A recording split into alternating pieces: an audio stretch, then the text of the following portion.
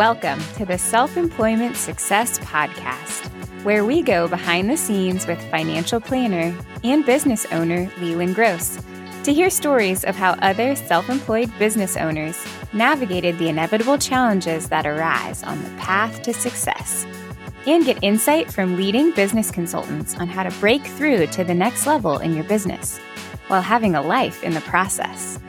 And now, here's your host, Leland Gross. Want more from me and the Self-Employment Success Podcast? Be sure to never miss a finance tip or update by signing up for your favorite finance email, our monthly newsletter that deploys on the first Friday of every month. It includes the most up-to-date information on the podcast, financial market musings by yours truly, and more. Go to peacelinkfp.com/newsletter to sign up. That's peacelinkfp, PEACELINK, F as in finance, P as in planning.com/newsletter to sign up. All right. Welcome to another episode of What Works Wednesday, where I get to tell you guys different tips and tricks to optimize your finances so you get the most out of your money and build the life you desire. Today, I want to talk about charitable giving because it's December when we're recording this. It's officially charitable giving season. It's the Christmas season, holiday season. It's time to be with our family and friends, and it's time to think about what matters most in life. And oftentimes that's when we do all of our charitable donations or at the end of the year if we're not giving them monthly.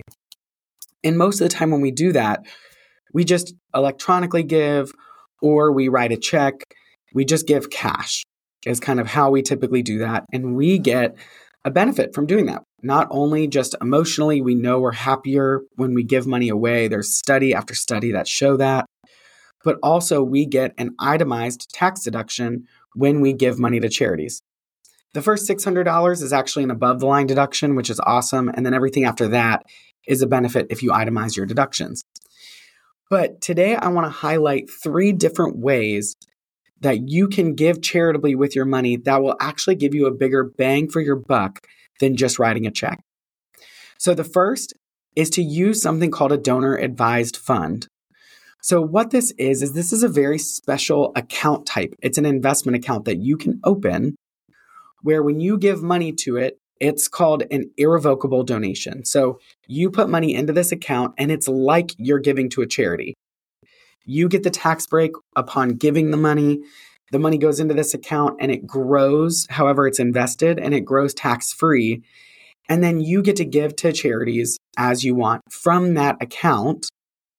And so you're not bound to the end of the year. You can just give money as you will. There's so many benefits to this. One, if let's say you're at the end of the year and you don't know who all you want to give donations to, you don't have to, and I would encourage you shouldn't just give blindly to random organizations. So this allows you to put money into a charitable fund where you go ahead and you get the benefit, but then you can dole it out as time goes on as you need. You can also get creative and let's say you fund the same amount every year, but it's never enough to quite get you to the point where you should itemize your tax deductions. Well, you could give all of it in 1 year to get a bigger benefit in 1 year and then spread out the donations over 2. So there's lots of flexibility to it. Who this is great for would be a really high earner. A lot of times these have minimum contribution amounts of $10,000, $20,000. Not always, but sometimes. And so it's great for someone who really values charitable giving, who has a lot of cash and who may need to put a lump sum in for tax purposes, but still wants to give over time in different ways. All right, so that's donor advised funds. The second I would say is donating appreciated investments. So inside brokerage accounts. So this wouldn't work for IRAs, Roth IRAs, things like that, but just your brokerage investment account. With stock, with ETFs, with shares of capital assets, when they appreciate and you, let's say you need to, we'll just say buy a car. So you liquidate some investments to do that. When you take that liquidation, you owe what's called capital gains tax on the amount that's earned on your investment. So let's say you've put in $10,000. The account has grown to 15, or the investment's grown to 15,000. Well, whenever you liquidate that for your own purposes, you pay capital gains tax on that $5,000. Now, it's not income tax. It's not the same tax threshold, but it's still tax. Tax is tax. So we want to avoid that if we can. So what some people will do is, as opposed to taking that money for themselves, they'll donate it. So instead of writing a check to an organization from your bank account, you can take an investment and you can donate that.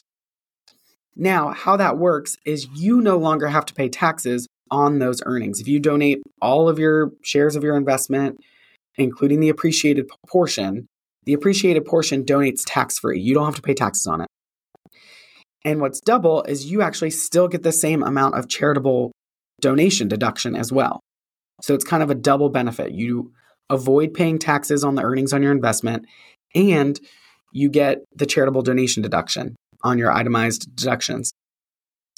Now, when the charity receives it, they can liquidate it if they want, and they don't have to pay taxes either because they're a nonprofit, so they don't have to pay income tax. And then additionally, on top of that, they can leave it if they want. They don't have to liquidate it. So they can leave it, let it grow, and then when they need the money, they can liquidate it, and they get more bang for your buck. They received $15,000, maybe it grows to $17,000 before they liquidate it, and they get $17,000 tax-free. So there's a lot of benefits to donating appreciated investments. Now, here's the kicker. If you were going to write a check, basically take that cash. If you were going to donate cash, but you donate your appreciated investment instead, well, then take the cash you were going to donate and put it back into your brokerage account and purchase that same investment. And what that's done is you've now kept your investment account the same.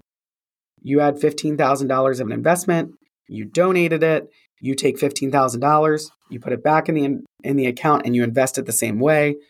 Your account still has $15,000 of that investment, but now you've lowered your taxes by donating it. They've received it tax-free, and now your basis in that investment, so your contribution amount, is higher. So you will owe less taxes later when you liquidate for yourself. So it's a great strategy to do that, to say, as opposed to writing this cash, if I'm going to send $1,000, as opposed to sending $1,000, I'm going to send $1,000 of an investment that's grown, and then I'm going to take the $1,000 of cash and repurchase that investment. It's an awesome strategy. All right, third and final, this is for my older listeners, or if you have parents who are in this situation or grandparents, you can encourage them to do this.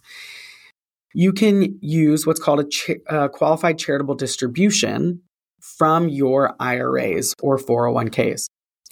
So when we hit a certain age, right now it's anywhere between 72 to 75, depending on when you were born.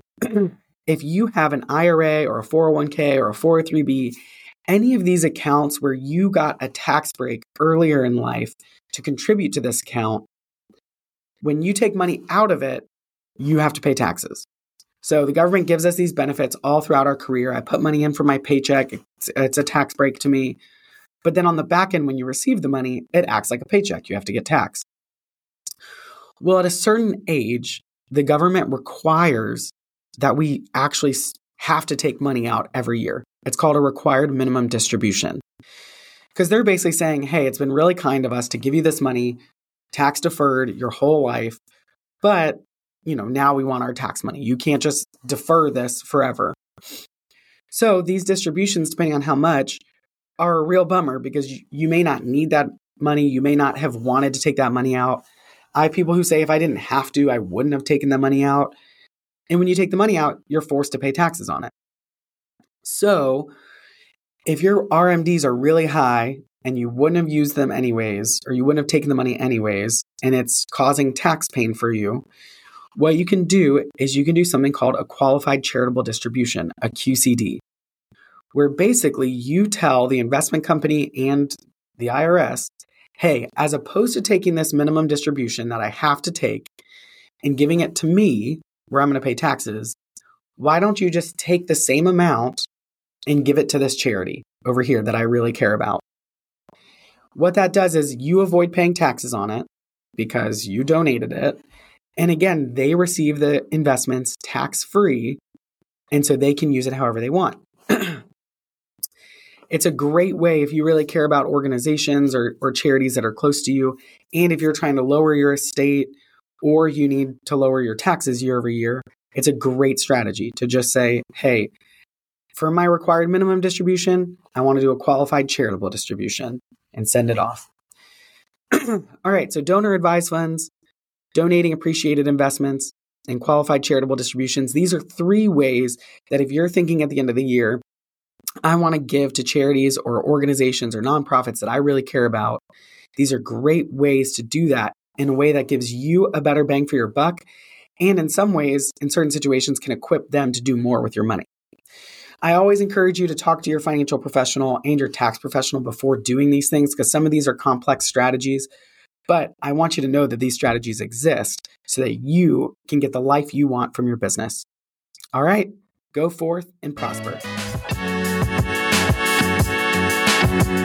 Before you go, I want you to know that this podcast is not intended to be tax, legal, or investment advice.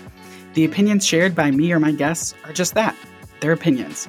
So if you're thinking about implementing any of the information or thoughts from today's episode into your life or business, I encourage you to seek counsel from a professional who knows you and your specific situation and goals.